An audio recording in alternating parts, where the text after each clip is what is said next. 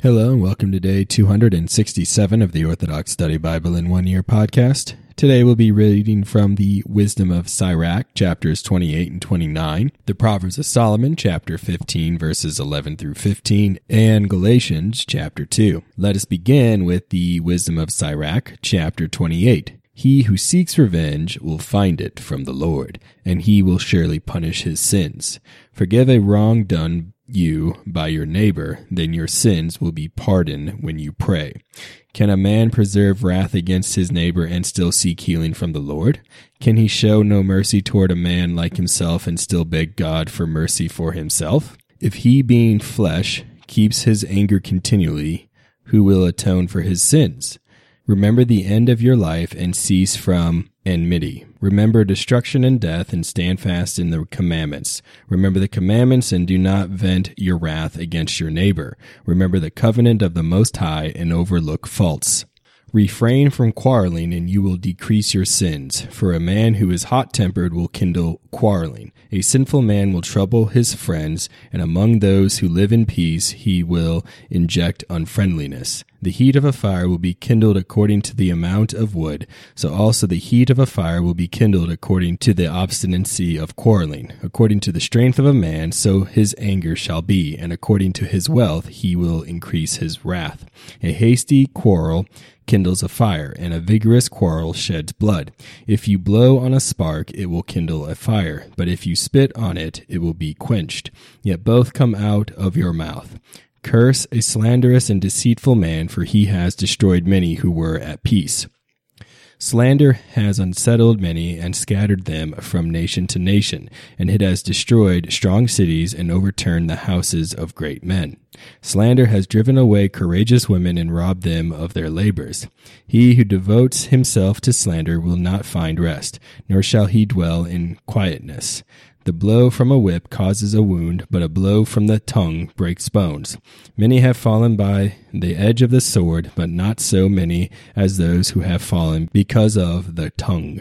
Blessed is the man who is sheltered from it, who has not passed through the anger of the tongue, who does not drag its yoke and is not bound by its chains. For its yoke is a yoke of iron, and its chains are chains of bronze. Its death is an evil death, and Hades is preferable to it. An evil tongue will not prevail over the godly, and they will not be burned in its flame. Those who forsake the Lord will fall into it, and among them it will be kindled, and it will not be quenched. It will set upon them like a lion, and like a leopard it will mangle them. See that you fence in your possessions with thorns. Lock up your silver and gold. Make balances and scales for your words, and bar and bolt the door of your mouth. Beware lest you make a slip with your tongue, lest you fall victim before him who lies in wait. Wisdom of Sirach, chapter 29. He who shows mercy will lend to his neighbor, and he who makes him strong with a helping hand keeps the commandments. Lend to your neighbor in the time of his need, and when you borrow, repay your neighbor on time. Keep your word and be trustworthy with him, and on every occasion you will find what you need. Many men, supposing a loan is like a windfall, cause trouble to those who help them. He will kiss the lender's hand until he receives the loan, and to get his neighbor's money he will lower his voice, but at the time of repayment he will put it off, and repay only with words of indifference, and blame the times. If the lender is firm with him, he will barely get back half the loan, and will consider it as a windfall. If the borrower does not repay anything, he has robbed him of his money and needlessly made him an enemy. The lender will then repay him with curses and insults, and dishonor instead of glory. Many men, not because they are evil, have refused to lend. They have become afraid of being needlessly robbed. However, be patient with a man of humble circumstances, and do not keep him waiting for your alms. Because of the commandment, help a poor man, and in his need, do not turn him away empty. Lose your money for the sake of a brother and friend. Do not let it rust under a stone and be lost. Lay up your treasure according to the commandments of the Most High, for this will profit you more than gold. Store alms in your storerooms, and they will deliver you from all affliction.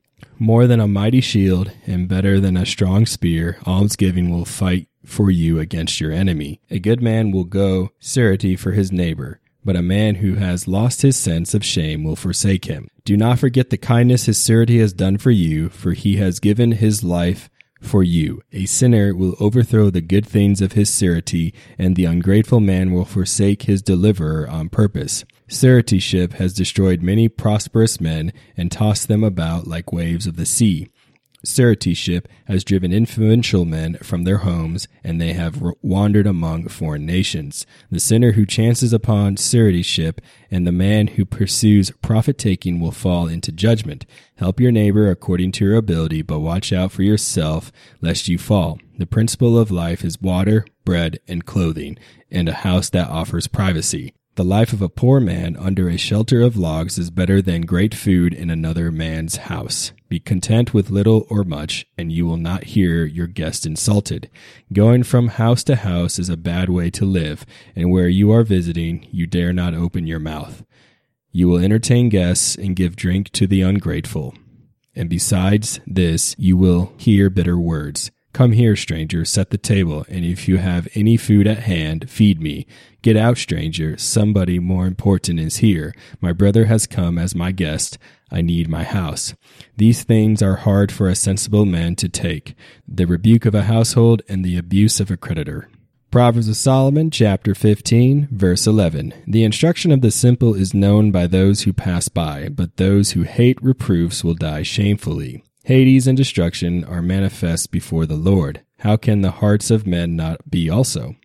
An uninstructed man will not love those who reprove him, and he will not keep company with the wise.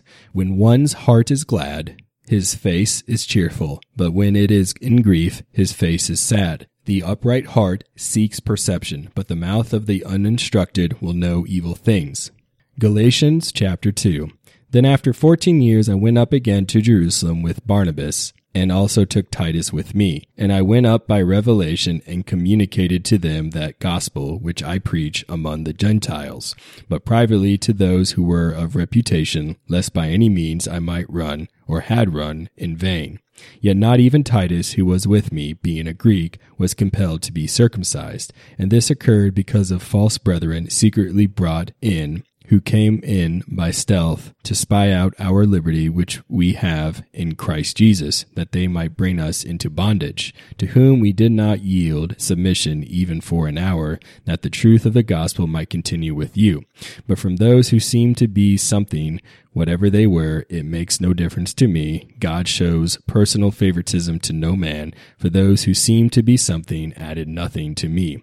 But on the contrary, when they saw that the gospel for the uncircumcised had been committed to me, as the gospel for the circumcised was to Peter, for he who worked effectively in Peter for the apostleship to the circumcised also worked effectively in me toward the Gentiles. And when James, Cephas, and John, who seemed to be pillars, perceived the grace that had been given to me, they gave me and Barnabas the right hand of fellowship, that we should go to the Gentiles, and they too the circumcised. They desired only that we should remember the poor, the very thing which I also was eager to do. Now when Peter had come to Antioch, I withstood him to his face, because he was to be blamed. For before certain men came from James, he would eat with the Gentiles, but when they came, he withdrew and separated himself, fearing those who were of the circumcision. And the rest of the Jews also played the hypocrite with him, so that even Barnabas was carried away with their hypocrisy. But when I saw that they were not straightforward about the truth of the gospel, I said to Peter before them all, if you, being a Jew, live in the manner of the Gentiles and not as the Jews, why do you compel Gentiles to live as Jews? We who are Jews by nature and not sinners of the Gentiles, knowing that a man is not justified by the works of the law, but by faith in Jesus Christ. Even we have believed in Christ Jesus, that we might be justified by faith in Christ and not by the works of the law. For by the works of the law no flesh shall be justified. But if, while we seek to be justified by Christ, we ourselves are also found sinners, is Christ therefore a minister of sin? Certainly not. For if I build again those things which I destroyed, I make myself a transgressor. For I through the law died to the law, that I might live to God. I have been crucified with Christ. It is no longer I who live, but Christ lives in me.